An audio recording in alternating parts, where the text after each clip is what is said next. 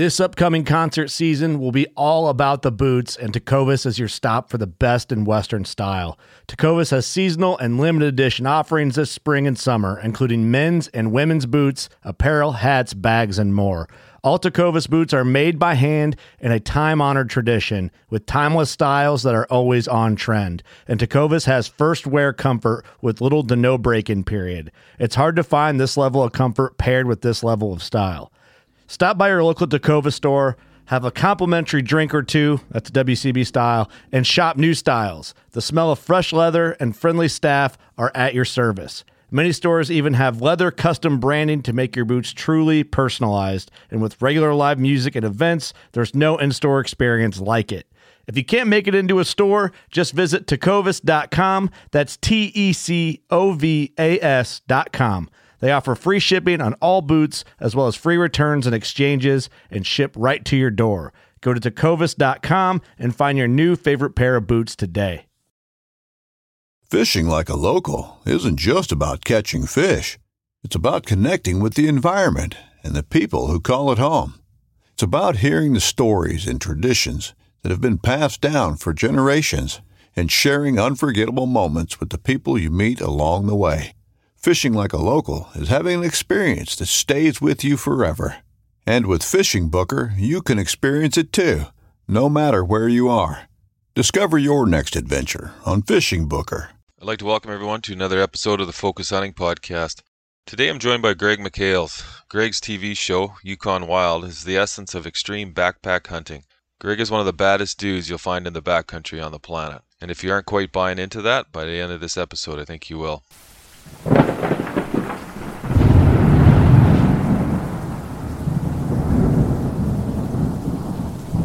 Well, this sucks.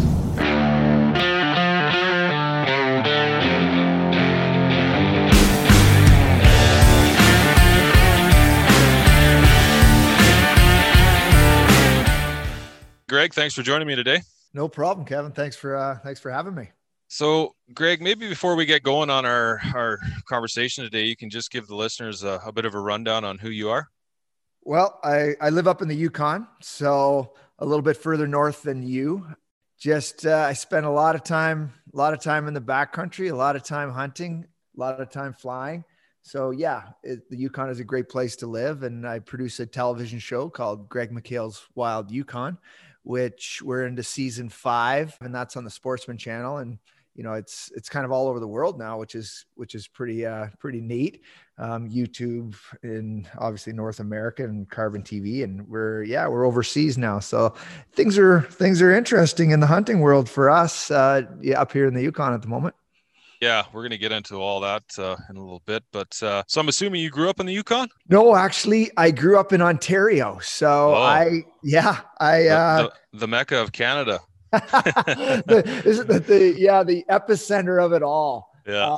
No, I grew up in Southern Ontario. It's kind of funny because I grew up in rural, what I would consider farm country, right? You know, a couple hours drive from Toronto, but really it's just a bunch of farm kids, small towns here and there. But yeah, I spent a lot of time on the farm growing up, and after university, I moved out to the Yukon. My girlfriend at the time and we packed up her car, which was a Plymouth Sundance, and we loaded it with everything we had.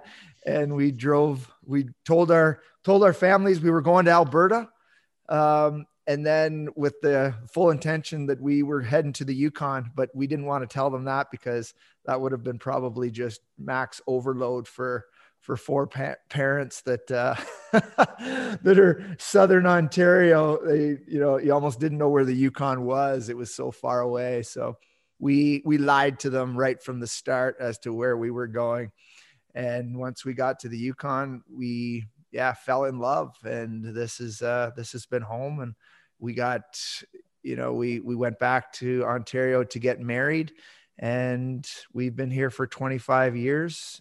My wife and I, Denise, and this is the place. This is where the roots grounded, and there's no intention of leaving here. That's quite the adjustment, man. That's a big move. So help me with the chronology here. Where does hunting fit into your timeline? Well, I started, see, our family was, we were kind of just I would say middle class family, but we couldn't afford big holidays. So, it wasn't like we were going to Florida or, to resorts or anything like that. My dad was really into the outdoors. He grew up in Sault Ste. Marie, and which is, very outdoorsy, a lot of lakes and rivers and forests. And so he grew up, in the bush. And that's kind of where our holidays started, where we would go into the drive, 10 hours to Sault Ste. Marie, and then 3 hours or 8 hours to Sault Ste. Marie, and 3 hours into the bush from there, and just camp in a tent. And those were how our holidays were spent. And so my dad, once I was able to get a hunting license, he went out, took me hunting, but we spent a pile of time fishing. That was really my father's passion, was fishing. And he, it's, in retrospect, I look back, and he had a hunting and kind of fishing television show in Ontario on just local cable channel. And is that right? That's pretty neat. Yeah, it is neat, because he did that for a few years, and never really got into it.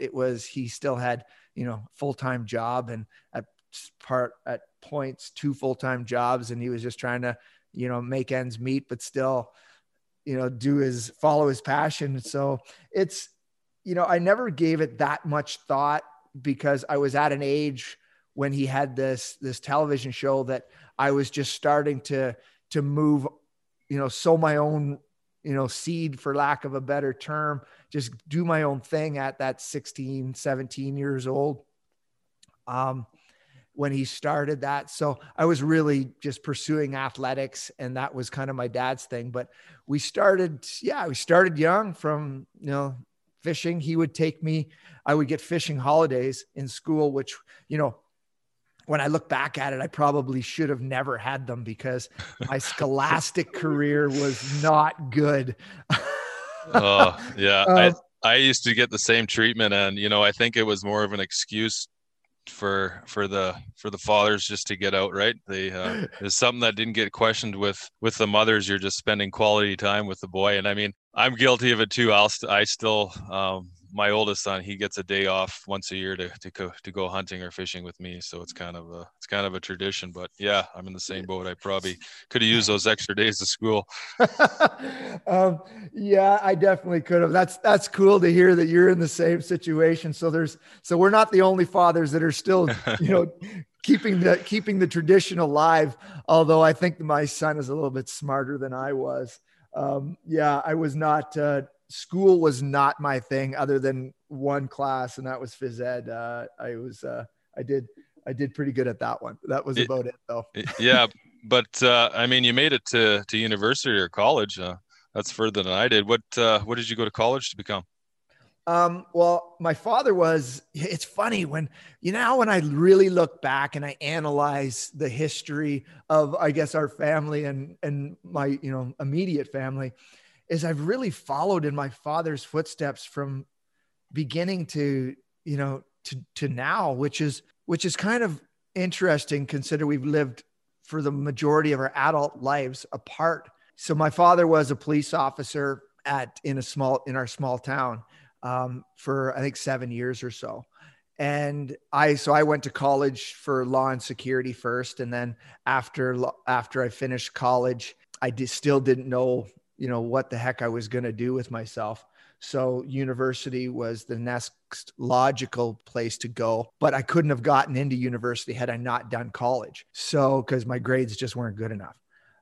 So there was a few things there that led me to the university that I went to. And one of those things was the girl that I ended up marrying. I knew that she was there, and we hadn't, my wife, Denise, we hadn't talked for a number of years, but we went to grade school together. So this is a long story to get around to why I, the career choices that I made. But my father, he was a police officer, and that's kind of where I went to college, and then criminology at university with the knowledge that my future wife was there. And was one of the goals, was to track her down and, kind of hunt her down and make sure that she was going to be mine. So university was the right place to do that. Was fitness something that that's always been a big part of your life?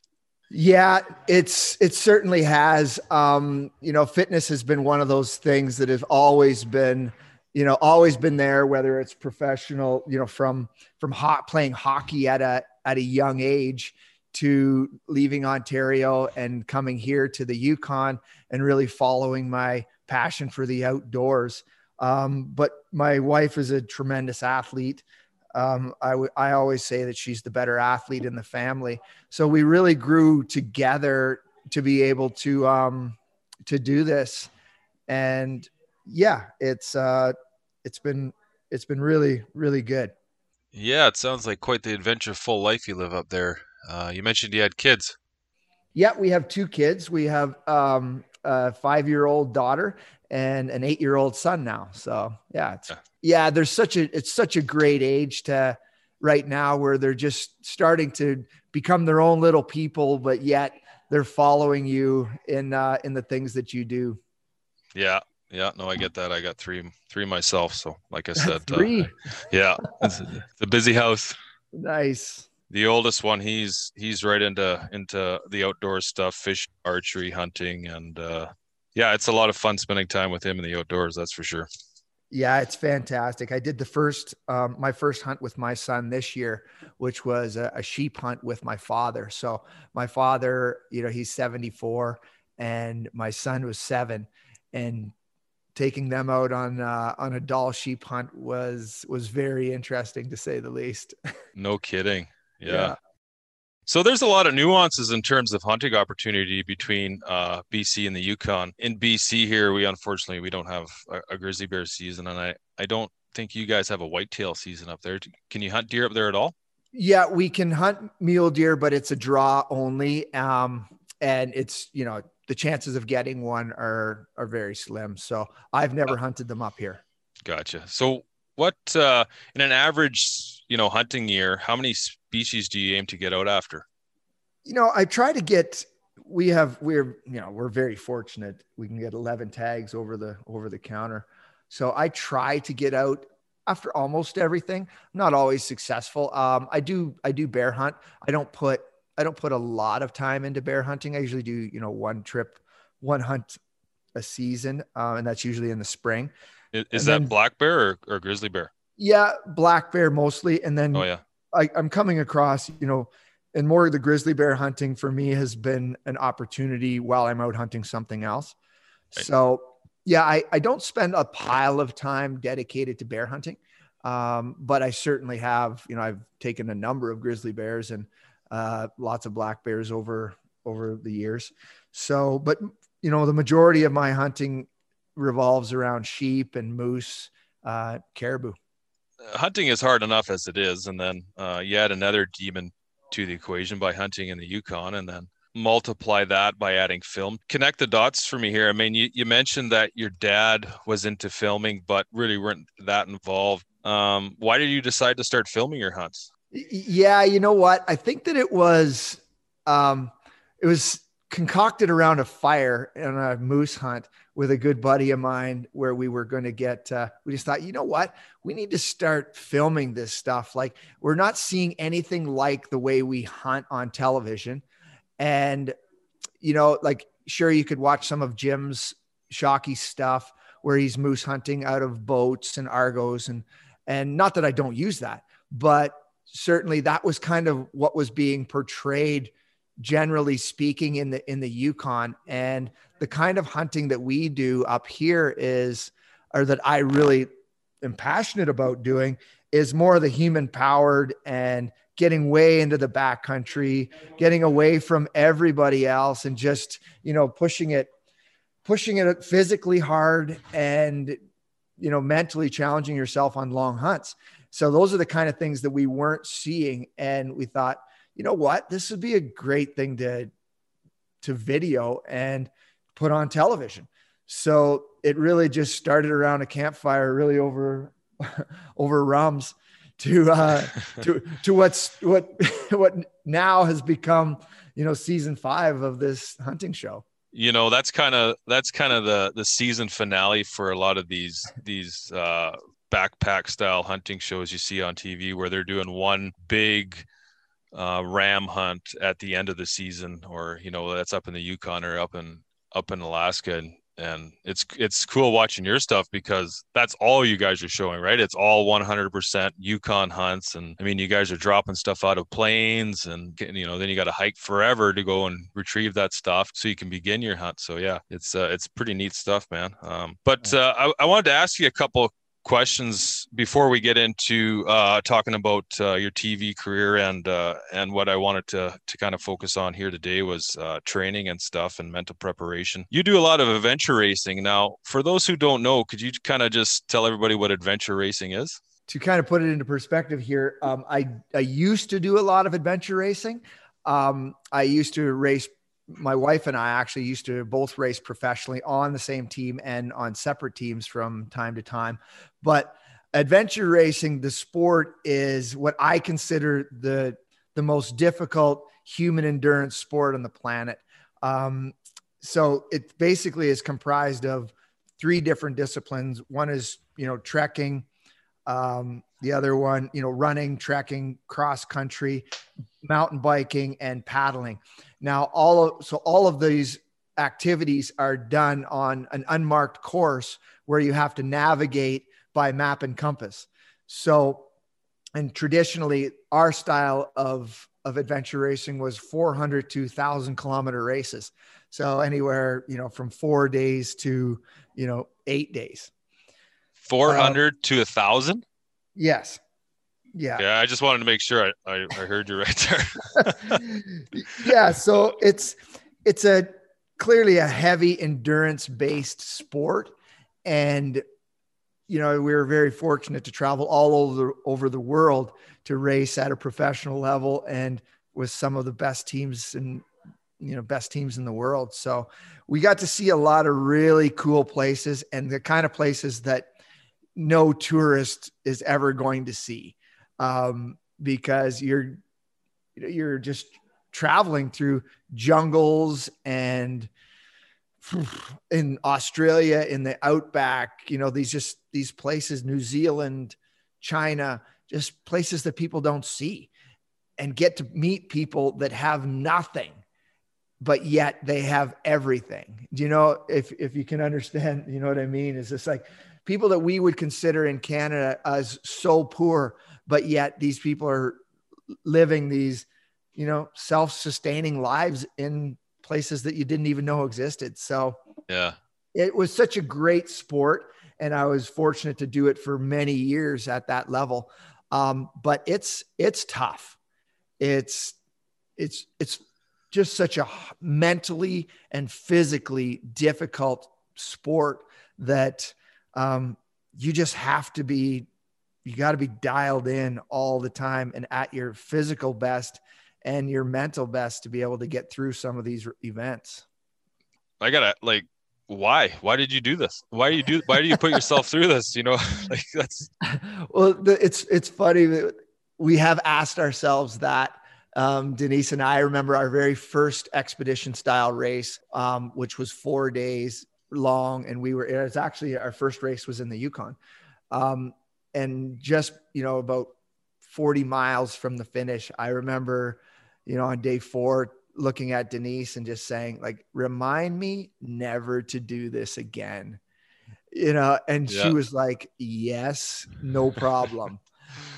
We got through that race, and we were actually the first team, local team, to ever finish one of the races that this race organizer had put on. And he put on, number all over the country. And we're the first local team to ever complete the course. So 2 weeks later, we were looking for the next race. As soon as our bodies healed up, we were saying, okay, where are we going next? And all right, there's one in Scotland in 3 months. Let's go. Wow, you're hooked. Yeah, it was, there was no going back for us, because it was it tore you down to a place that you never knew that you could go that low, both mentally and physically, and then come back from.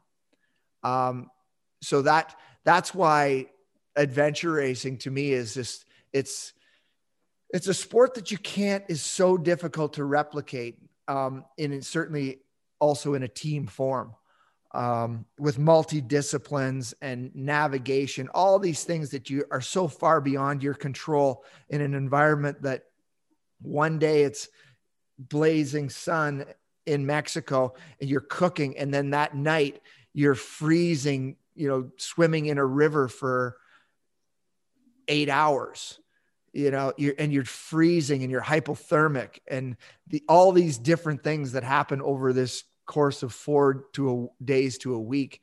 I really felt like I've packed a lifetime of adventure and mental strain and physical strain into each and every one of those races sometimes. And that's where I find living really what it's really all about. It's about finding out who you are and taking your life off of cruise control and figuring out where your limits are and what it really takes to push beyond them. Yeah, I imagine, there's probably only a select few people on Earth that can go through something like this. So it's a team sport. What is it, like teams of 2, teams of 4? Yeah, typically teams of 4 with you, and you have to have one opposite sex. So basically all the best teams in the world are running 3 guys and 1 woman.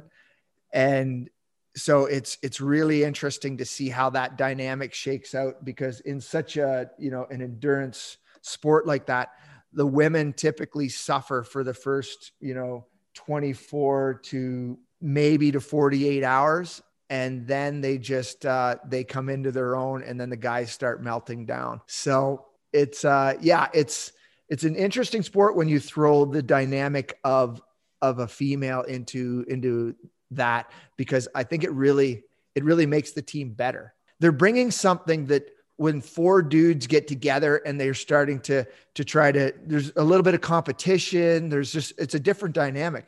Whereas you add a woman in there, and then 4 days into a race or a week into a race and she's carrying your backpack, It's humbling. And you have to leave your ego at the door when you step in onto one of those race courses, because it's just hard.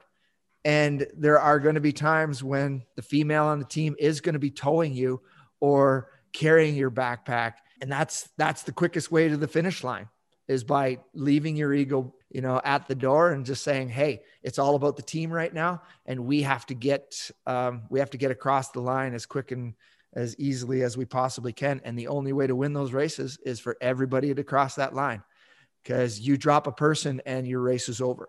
Oh yeah. Yeah. So how many teams enter one of these races? We've done races with, 80, 90 teams. Oh, wow. The world championships probably ran around 30 teams or so, 30 to 40. But yeah, there's, unfortunately the sport has digressed. It's just a really hard sport. Yeah, I can see that. I mean, it obviously takes a select individual to dedicate themselves to something like this. I mean, there's only so much suffering people are willing to put themselves through, and I think it takes a unique individual to tolerate that amount of torture. I think that to a degree, you're right, but I also think that we don't give ourselves enough credit. We're just not ingrained to push ourselves. And when you actually do push yourself, it is amazing what you can actually do.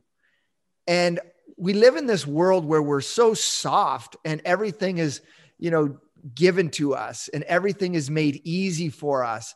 Food, you don't have to grow it anymore. You just go and buy the garbage off the shelf and you stuff it into your face while you watch TV. Like, this is what we do now.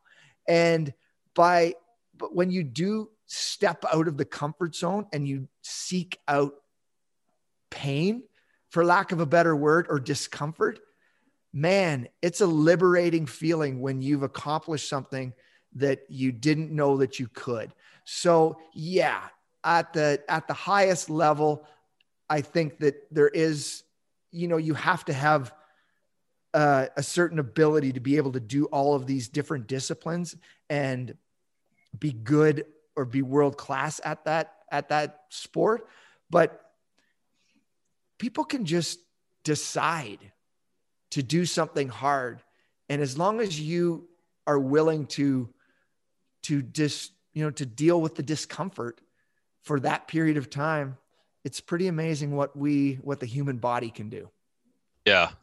No, I get what you're saying, man. And I can definitely hear the passion and sincerity in your voice when you talk about that, I guess, suffering and how it puts things into perspective. And, I myself, I have to chortle sometimes when I hear people talk about their day-to-day hardships of society now and, work and kids. And I mean, life on this half of the world, it's a pretty damn nice and easy place to live in. You know what I mean? In contrast to the less fortunate places where, the day-to-day dichotomy is life and death. And I mean, for the most part in North America here, we get to choose the limitations of our suffering.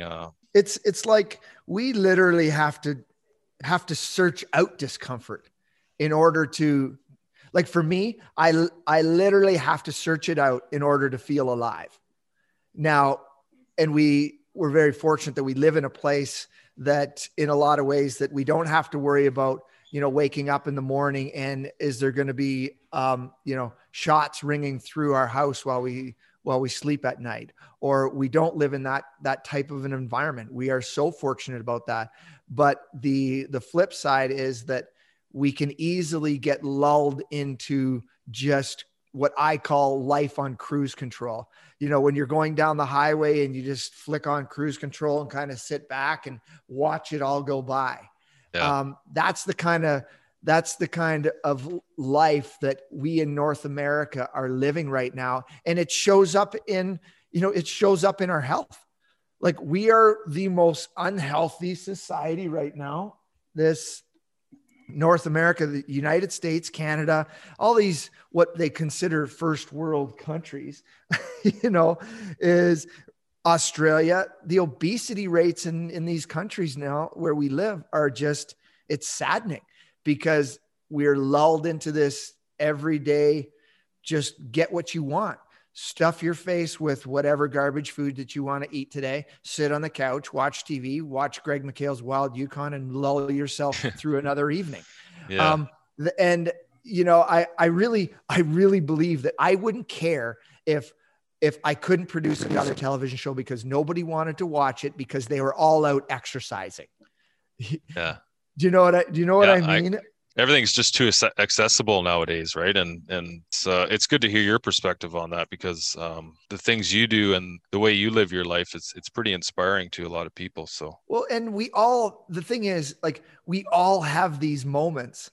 Like I just have built a framework of success that I know works for me, and it doesn't work for everybody. And that's not to say that I don't have the times where, man, I just want to have a piece of chocolate, or I just want to sit in front of the television tonight, and watch, no, I don't even want to say it. Because I'd be aging myself. That Netflix Cobra Kai. Oh man, I'm all over myself. No, don't. I'm all over that. It's almost embarrassingly funny, but yeah, you know what I mean. I'm getting nobody is perfect, and there is no such thing as perfection.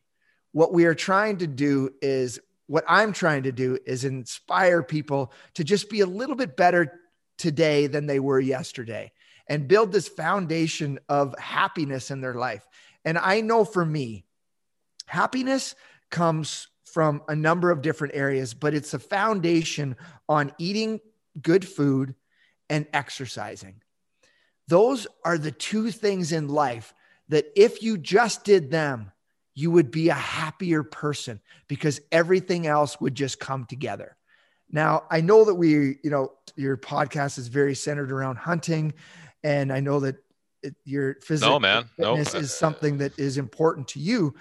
But it's just the foundation of everything that is going to be good in your life. Yeah, no, 100%, man. And I mean, yeah, this podcast is centered around hunting, but I mean, I hunt because I love to hunt and it gives me enjoyment, but physical well-being and mental well-being, it's also gives me a lot of fulfillment, and working on it creates a lot of enjoyment as well. So I totally get what you're saying, man. It's foundationally about creating healthy, lifelong habits that are going to be able to get you into the places that you want to get to, like hunting in the backcountry, or just being able to get in and out of a boat, when you're 60, 70 years old. Like this is what we're looking at. Yeah. Longevity. Yeah. Just a lifetime of happiness. Yeah. Because I think that's all we're looking for, is being happy. Nobody's got to get up at 4:30 in the morning like I do. But I need to get up at 4:30 in the morning to be happy. It makes me really happy when I know that I've started my day with a foundation of success. Mm-hmm. I wanted to hit the snooze button and I didn't. So I started my day with a win off the hop.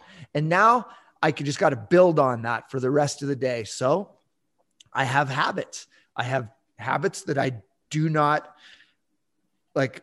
These are things that I will not scrimp on. They become musts. And when healthy habits become musts, life is easy. Yeah, exactly, man. And if you do it enough, routine becomes simple. I mean, for myself, I'm in the same boat. My day to day is I get up 4:30 in the morning and I do a training session in the morning, which is a compression of stretching and cardio. Then it's breakfast, shower kids, work home by 4-ish, catch up with the kids. And then, I'm doing weights for an hour, and then, it's dinner, kids, homework, and 8:30, 9 o'clock, I'm lights out. And you do that. And I tell people all the time, consistency is key.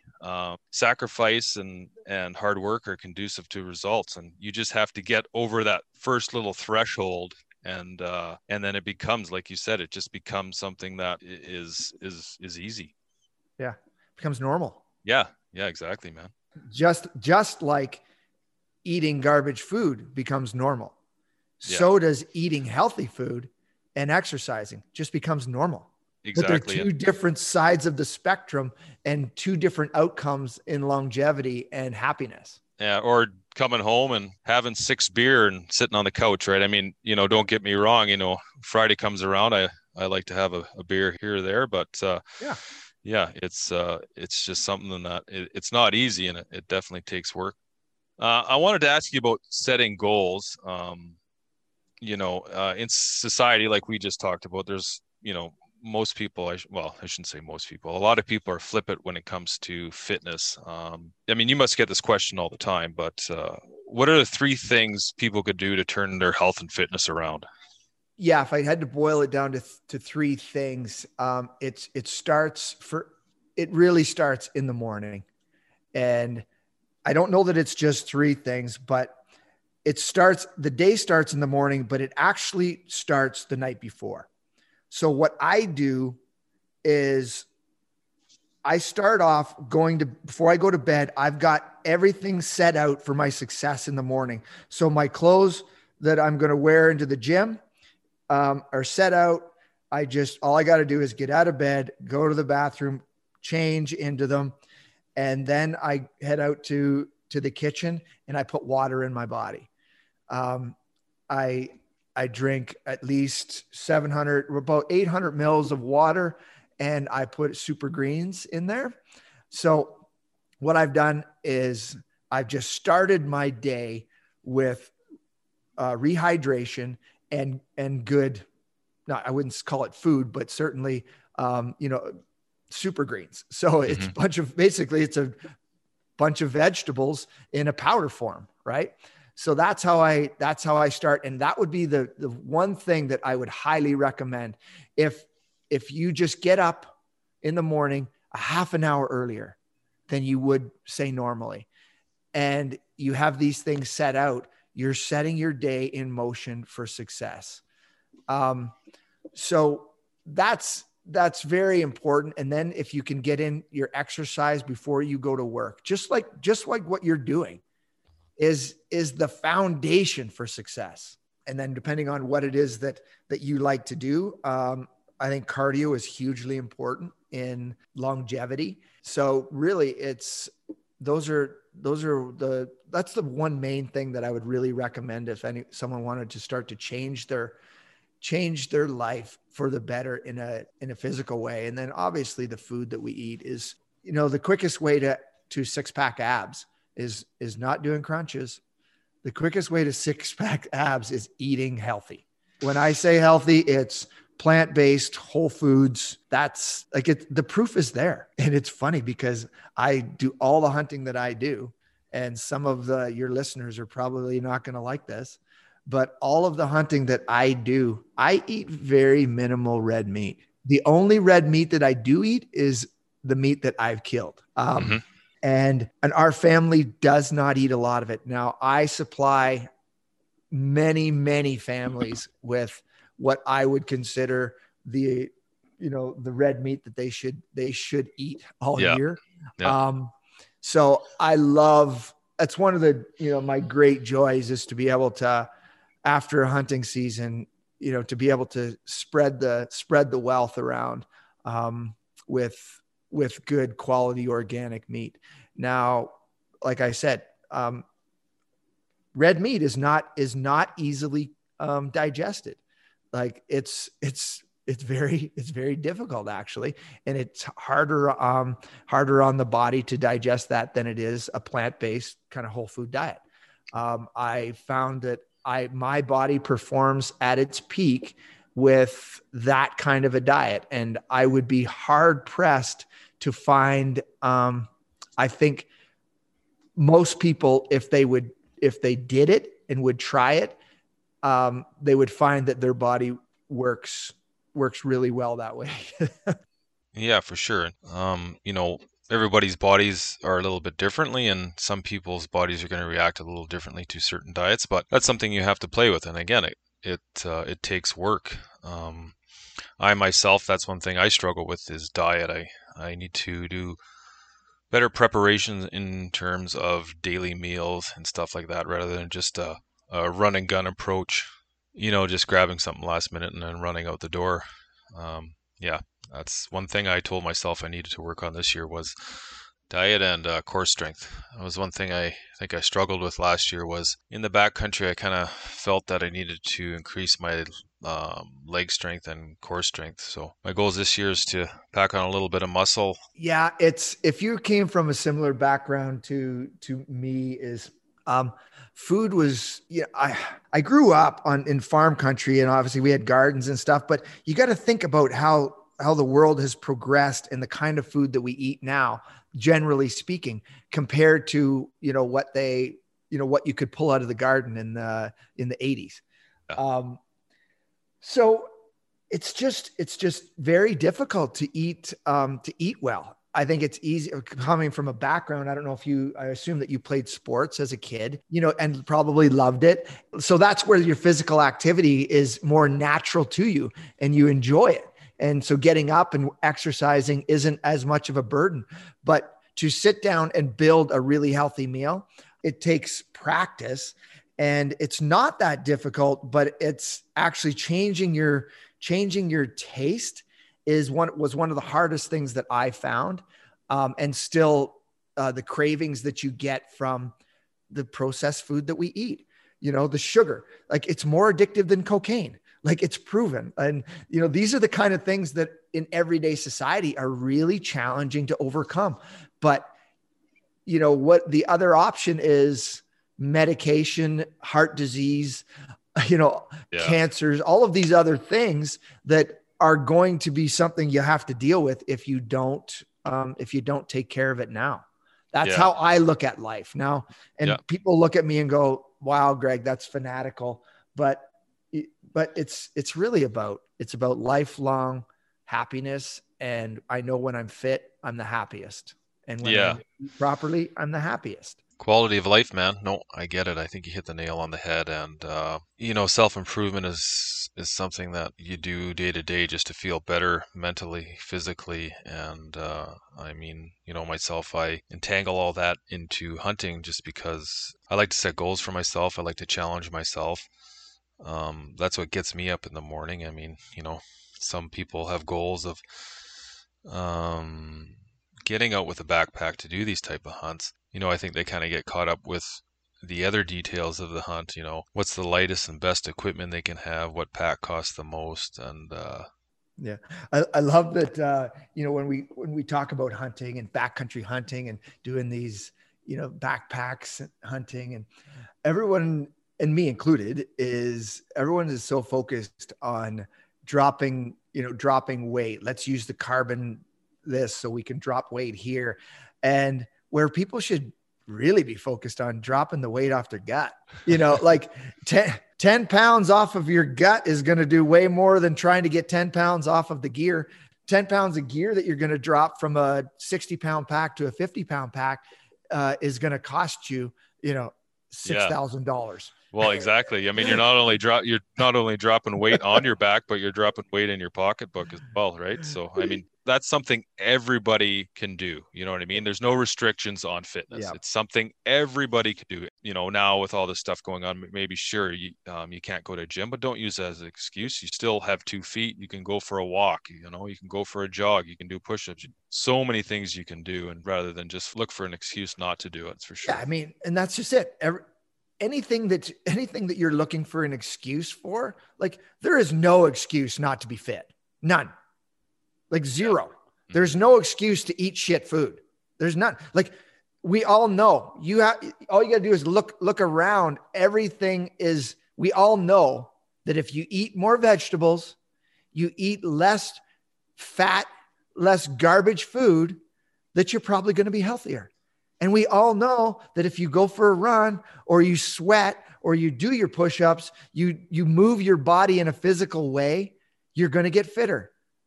Like, no gyms being open, that's just an excuse not to do it. Yeah. It's an excuse to be lazy. Yeah, man. And I think as a society, we just accept laziness. You know what I mean?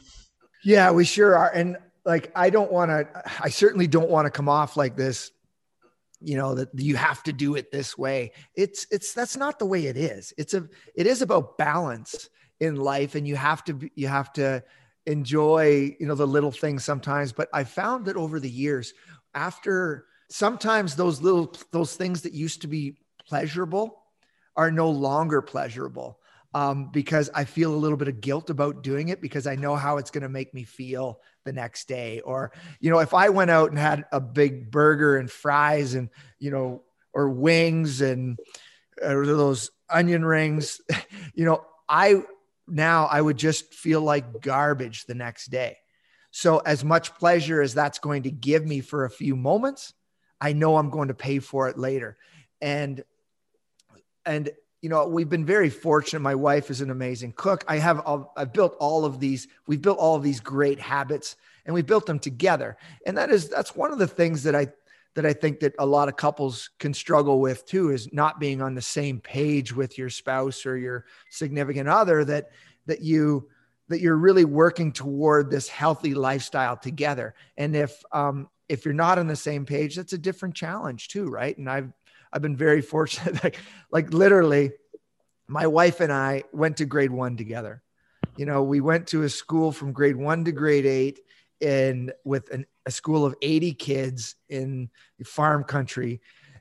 So like, this is not normal, today kind of society stuff, but we went to separate high schools and didn't get together until university. So it's not like we've been together forever, but we've really built this foundation of health and fitness and happiness together over a lot of years.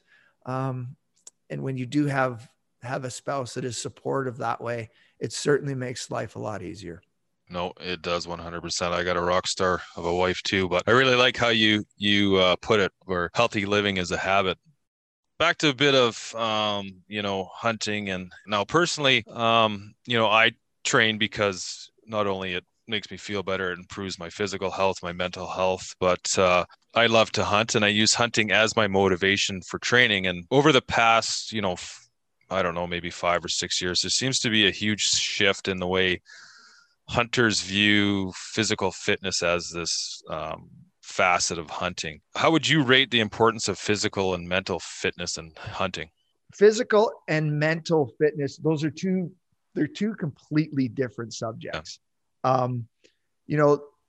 When it comes to the style of hunting that I do, or if you're looking at backcountry hunting where you're backpacking, it's interesting where now we've got, and I have a great partner with Gunworks with the interest in, the shooting long range. Some people look at like long range shooting ability as a tool so that they actually don't have to be fit. Now, I completely disagree with that,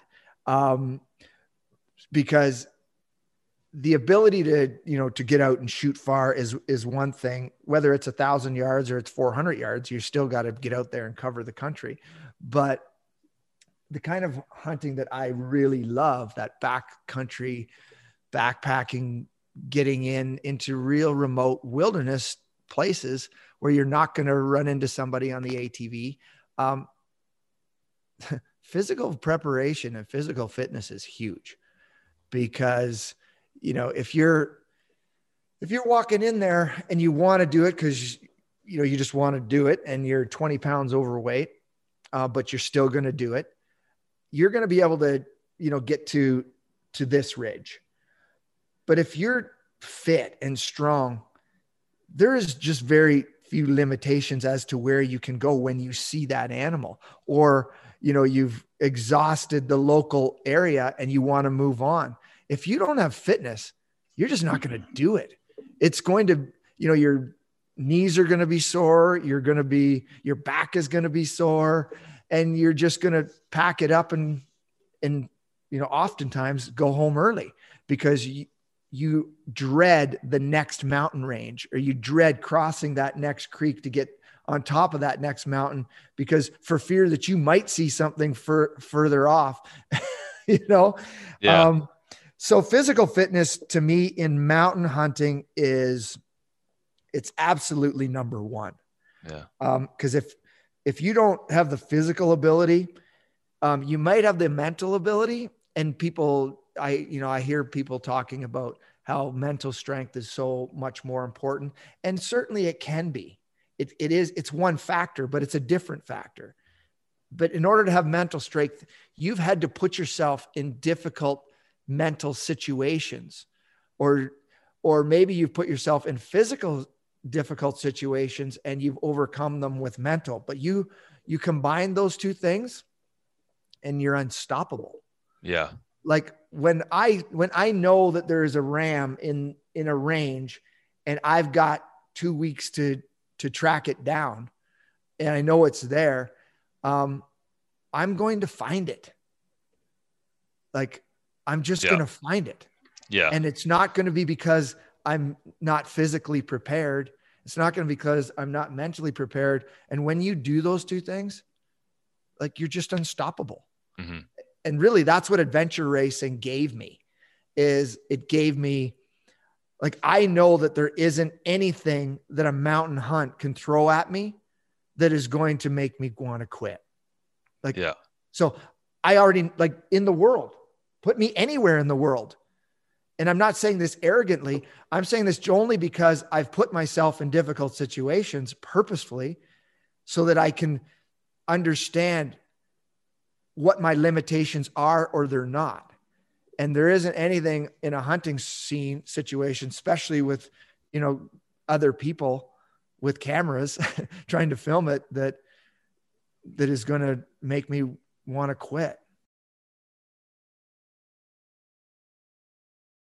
I mean, obviously, I don't know if people listening need to go into the extremes that you do in terms of physical fitness, but it's something that definitely needs to be done, and as part of your preparation, because it's just one less thing to worry about. Like you said, if you're chasing a ram and you don't have the gas to make it up the next ridge line, there's no point of even being out there, right? Yeah, the lighter you can be, the more prepared that you can go into that backcountry, because sometimes, it's about just finding out where you're at too. Right.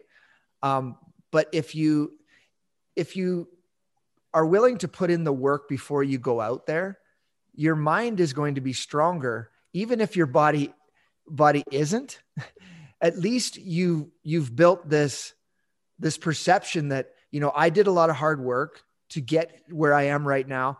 And there's an elk or a moose or a sheep or whatever it is over there, and I can do it. Yeah. By putting in the months or the weeks or years of effort prior to that gives you the mental mindset that'll get you there. You mentioned mental toughness. Now, one of the biggest factors I guess I found when backpack hunting is getting comfortable being in an uncomfortable situation. Now, you living in the Yukon, what you find comfortable is probably going to feel uncomfortable to somebody living in Vancouver. What are some of the ways, I guess a better question would be, what advice would you have for people who are wanting to improve their, I guess for lack of a better word, toughness? Yeah. Mental toughness is derived from putting yourself in difficult situations and then becoming the norm. Okay. So I've always sought out, I think, what most people would consider discomfort, because I wanted to find out who I am or what I'm made of. And that's why you don't go into adventure racing unless you're willing to suffer. And so the mental toughness side really comes with being able to be okay with putting yourself out there, with not knowing what the outcome is going to be and not being afraid of it. So my first adventure race, you don't know whether you're going to be able to complete it or not. Is your body going to shut down? Is your mind going to shut you down? And most times it's your mind. So, that's why I moved. That's why we did so well at adventure racing, is because we live in a place like the Yukon where things are just not easy. So I left Ontario, the center of the universe in Canada, which, where life is super easy. It's super easy. Cruise control is the norm. Yeah. Where I moved to the Yukon because it's the one last place in our country that is unknown and it's challenging. The winters here suck. It's long and it's cold and there's, a fair bit of snow and there's no daylight. And you love it. And I love it because when the sun comes out and it's minus 40 and you walk outside, you're alive. You're in a place that if you don't take care of yourself, this place will kill you in the middle of the winter. And that's what mental toughness for me was about. It's about putting myself in difficult situations to see how I make out and where I stack up in the world. And that's lost in a lot of ways. And I think that when I go out, get up at 4:30 in the morning and it's minus 30 out there and I go running, I know that, okay, you fall down, you break a leg out in the middle of the trail an hour from home. And you know what? It's the real deal. Yeah, you're in trouble. This is every day, real deal, because there's nobody coming. You don't dial in your watch and the chopper shows up in the middle of the night or the middle of the morning when daylight's still 5 hours away. So you're crawling home. But this is the kind of environment that I think that to getting to mental toughness is men need to seek difficult situations to build mental toughness. And that's what I do as much as, and I could do it more. But I'm lazy. Do you know what I mean? I could do it more. I should do it more, but life is nice. The house is nice. It's nice and warm. So I literally have to go, Greg, you need to find something hard to do or else you're going to get soft. Wow. That's intense, man. Get out of your comfort zone. That's something I think nobody does it, but again, it's something we can all, even if it's just little things, making yourself a little uncomfortable, with anything. Have a cold shower. Yeah. Try that one. Maybe you already have, but I mean, it ain't easy. Yeah. No. 2 minutes of complete discomfort in a freezing cold shower. That's creating mental toughness. Mm-hmm. Work your way up. Yeah. Work your way up to those challenges that you challenge yourself with. And there's no secret. There's no secret sauce to it. There's nothing special about Greg McHale. There isn't. It's really just that I've made a decision that I don't want to be soft. That's it. And once you make that decision, I don't want to be at 50 years old that somebody comes and grabs 5 pounds of fat in their hands, around 5 pounds, more like 25 pounds. You go up and grab those love handles. I don't want to do that. I want to be able to move. I want to be able to enjoy my kids for as long as I can, as long as my health provides that to me.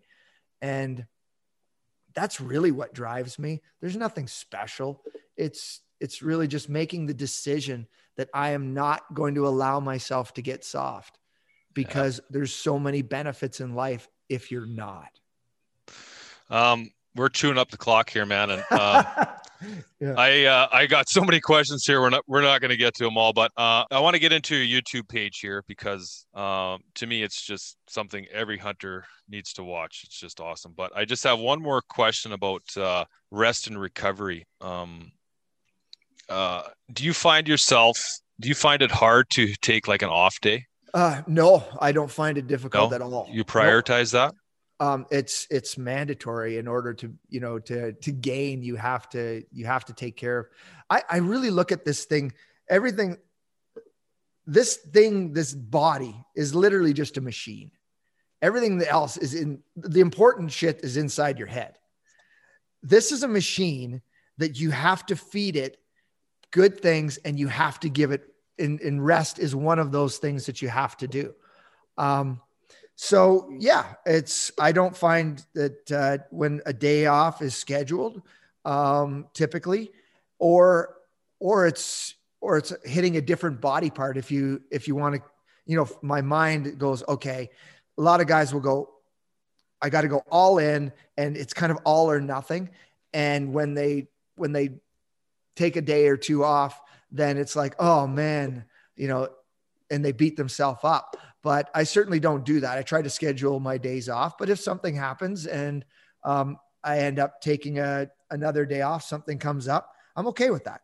Yeah. That's what I struggle with that a fair bit, is just the guilt of taking a day off. Like if I'm going hunting or if something comes up, then, I have no trouble if I take a day off, but I find if I just schedule a day off and do nothing, I feel a lot of guilt. And it's something I know that your body needs time to recover. So I really push myself to, just focus on shooting my bow that day or doing some other aspect of something so.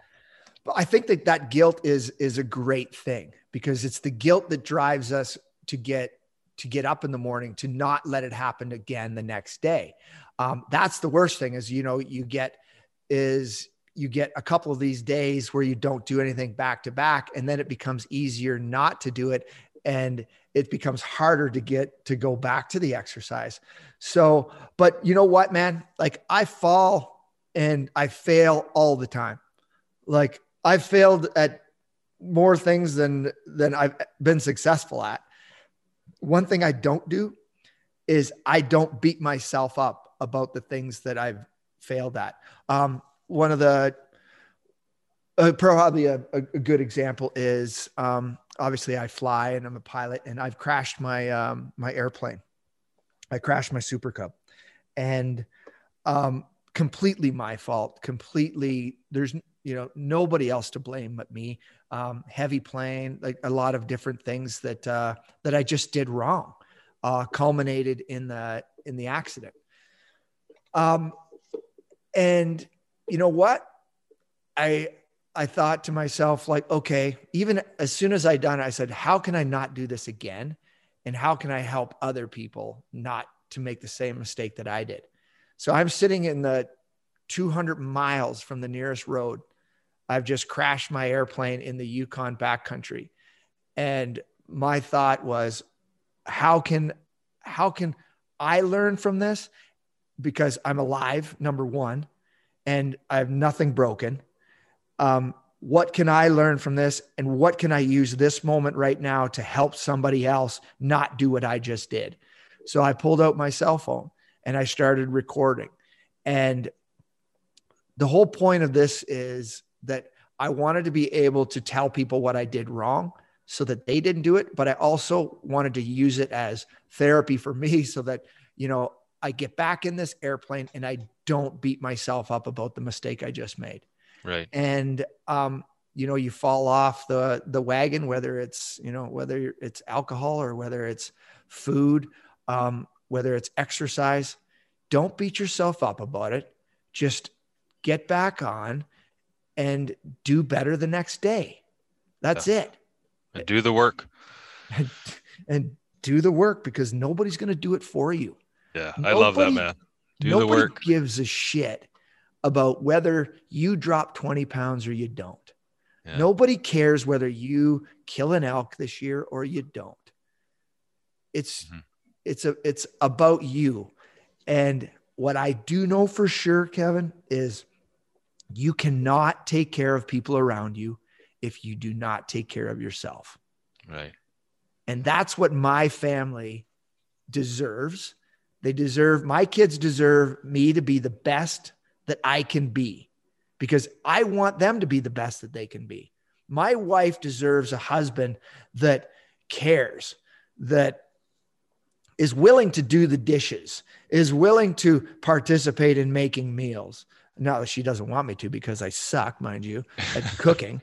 But my wife deserves a husband that is there for her every day and is the one that is going to be the stable and consistent thing in her life in a world where we can't control anything and in a lot of ways. Right. So that's what I wake up every day going, you know what, dude, you need to pull your head out of your ass. If you're feeling lousy or you don't want to do it, you need to take care of you so you can take care of them. Feel like right now I need to do some push-ups or go for a run or something here, but we got to get into some of your film stuff, man, because it's just we got to talk about it, because I've been going through it lately and it's just awesome, especially your YouTube page. YouTube these days, it's there's a page for everything. You can Google anything and a YouTube video comes up, and they're so crowded and full of I don't know, I guess crap, but your page isn't one of those. I mean, besides being full of epic hunts that are 10 to 15 minutes of these action-packed high mountain hunts, there's a ton of educational content on there as well. I mean, it's a somewhat Yukon or a Alaska hunting mentorship video series on glassing and equipment, training, preparation. And I mean, just tons of stuff on there. Was this something you'd intended? Well, we started out with just, the intention of building a television show, but as time progressed, it's, and as I get older, I really feel like it's important for me to not just produce a television show, but produce educational content that somebody can actually take something away from. It's like I'm very fortunate, blessed to be able to have to produce a television show, but that's just one aspect. As I get older, and maybe that I'm you have kids and you start to look at your mortality, what do I want to be able to look back on? And ultimately, I want to be able to look back and say that I didn't just entertain people with a television show, that I actually impacted their life, that I actually made a difference. And maybe if, they pick up a tip when it comes related to hunting that would help them, achieve that once in a lifetime goal, then that's fantastic. And that's really what the intention of some of the more educational stuff component of the YouTube page is providing. And, I've got great partners that are really hungry for that kind of content as well. And they're trying to give their audience, they're trying to be more than just sell a product. They want to be able to give their audience and their customers something more as well. So it's a win-win for all of us, for sure. If motivating people is something you were striving to do, you definitely succeeded with that, because you do such a great job motivating and inspiring people. With your television series, is this informational material you have on your YouTube channel, is that something you're going to keep adding to? Yeah, it's certainly something that we want to continue to work on. It doesn't consume our, it's funny because I don't believe that I'm a really great teacher.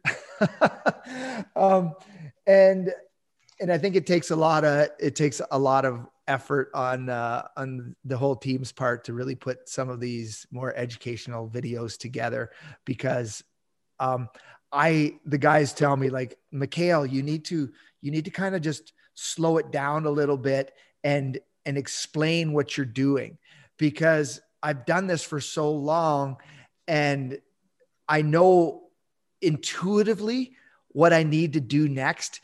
And it doesn't come second nature to me to slow it down and explain it. So that's something that has been challenging for me, and also the team, to be able to pull that content out of me sometimes. So I'm working on it, and we're definitely going to continue to do it. But even topics, like if your listeners have certain topics that they would like to know about when it comes to mountain hunting that maybe they haven't seen on, I'm all ears. I'm all about, working harder to be better at what I do. And if you have any, Kev, you have any ideas, then throw them my way, and we'll see if we can't work toward it. Tell me a little bit about your camera crew, because they look like a solid group of dudes. They're more than a solid group of dudes. So we've been together since day one. Neither one of them hunted before they met me. Carl is the main photographer, and does a lot of the production side stuff with me as well. Dave is the main videographer and editor. Dave is from Czech. I have another business, and Dave came over to work with me in the seasonal summer tourism business. And I was going out hunting, and David just shot this little video with him and his girlfriend as they're, on their travels. And I thought, what, that was pretty good. Dave, do you want to come on a hunt with me and, video it? And he had no idea. And Dave was fit. So we went on a hunt together, and Dave shot video, and we were both like, yeah, this is awesome. So he's been with me from like day one, shooting all of the video. We've learned how to do this together from like we weren't educated. Nobody taught us how to run a video camera, what kind of shots. And Dave did all of that on his own. Very high level art, very meticulous engineer kind of style mentality. Well, he actually is formerly an engineer, educated. So that's the kind of meticulous brain that Dave has. And he's a strong athlete as well. So those two things come together. And I think it was an absolute advantage that he never hunted before and didn't know anything about hunting when he started into the videography world. And then, we can talk specifically about Dave, but I can also talk about Carl as well. And in that Carl, his first hunt was a goat hunt with me in late October. We met actually running through this running group that we would get together on Sundays and all go running. And one day, Carl was a pretty good runner, and him and I were kind of like racing it out, finish it off. And that was the day I thought, okay, Carl's a good runner. Wonder if he wants to go on a mountain hunt. So that's where our friendship started there. And that was 10 years ago, our first hunt together. And we've been, Carl used to work for the government, and now, he's switched over full time with us, Dave and I, and it's an amazing team. I give those guys all the credit in the world. They have to put up with me in the mountains and my, my style of hunting. And they just kind of, 3 months is a long time to deal with Mikhail in the mountains, I'm sure. Yeah. Well, they don't seem to hold you back at all. They seem like a couple, rough and tough group of guys there. Yeah, no, they're both solid athletes. And as more than that, it's the attitude that we're all driving for the same goal. And that's to capture the most, cinematic, true, do it yourself mountain hunting on the planet. And yeah. I think that those guys are doing a good job at it. There's no doubt about that in my mind. There's a couple scenes in your guys' shows that are pretty amazing. That one where the grizzly's chasing the goat, I had to rewind and watch that one, I don't know, a dozen times. It's something you're never going to see ever again. It's pretty cool. And I remember, I was like, guys, you need to take this in, because we will never see this again in our life. Yeah. And that was an amazing moment for all of us. I think we were all like gobsmacked when that was going on. It was just like, and are you capturing this? And I almost don't want to say it because you want to live it. Yeah. We got it. And that was pretty special. I'm glad you did, because like I said, I've watched it over and over. And that bear, it's funny watching those goats. They're just, I don't know if they just didn't care that sow and cubs were right behind them, but what was it, like 10 yards? They just let it get right up to them, and then they were gone. They're just like, nope, we had enough. We're gone. It was such a crazy scene. And, it is amazing how grizzly bears can move in the mountains though. Like I'm still surprised. 2 years ago now, we had a big boar that was basically, we were walking down to our camp that was on the side of a mountain, and this boar runs past, winded us, saw us, and then he runs past our camp, and he went down the valley and up the next other mountain. And it was just amazing to see how fast they are. So, how fast they are. And then to see those goats just, kind of maneuver their way around that sow was really interesting to watch. It's something else. There's a lot of cool stuff on there that I think everybody needs to go check out for sure. So, I've eaten enough of your time here, man, and Greg, in the intro here, I told the people listening that you were one of the baddest dudes on the planet. And by the end of this podcast, they'd believe me. And I think, I think you made them a believer. It's pretty inspiring to see what you're doing and how you do it. And the best part for me is you're Canadian. I love it. Yeah. No, thanks, man. I really appreciate you having me on, and I appreciate all the kind words. So, keep doing what you're doing, buddy. And, if you ever need a hand, just give me a ring. It's always great in this industry when we can, as Canadians, we can, help each other out, and because it's a big world out there, and there aren't that many of us in the hunting world. No, not in comparison. So. Yeah, exactly. Not in comparison to our neighbors down below. Yeah. That's for sure. But before we sign off here, where can everybody find you? YouTube? Yeah, everything is under Greg Mikhail's Wild Yukon. From Instagram to Facebook, YouTube. We're on the Sportsman channel under the same name. We're on Carbon TV. So those are pretty much Amazon Prime.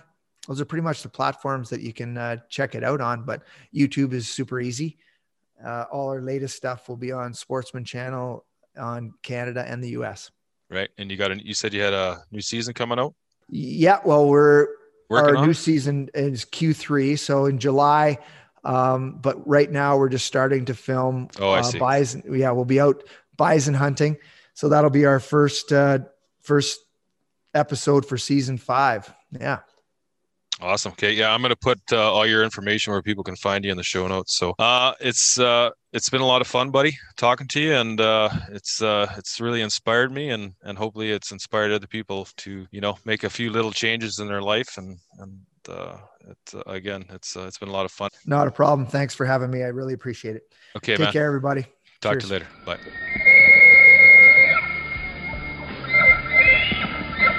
You believe that? Wow. I guess it's all worth it.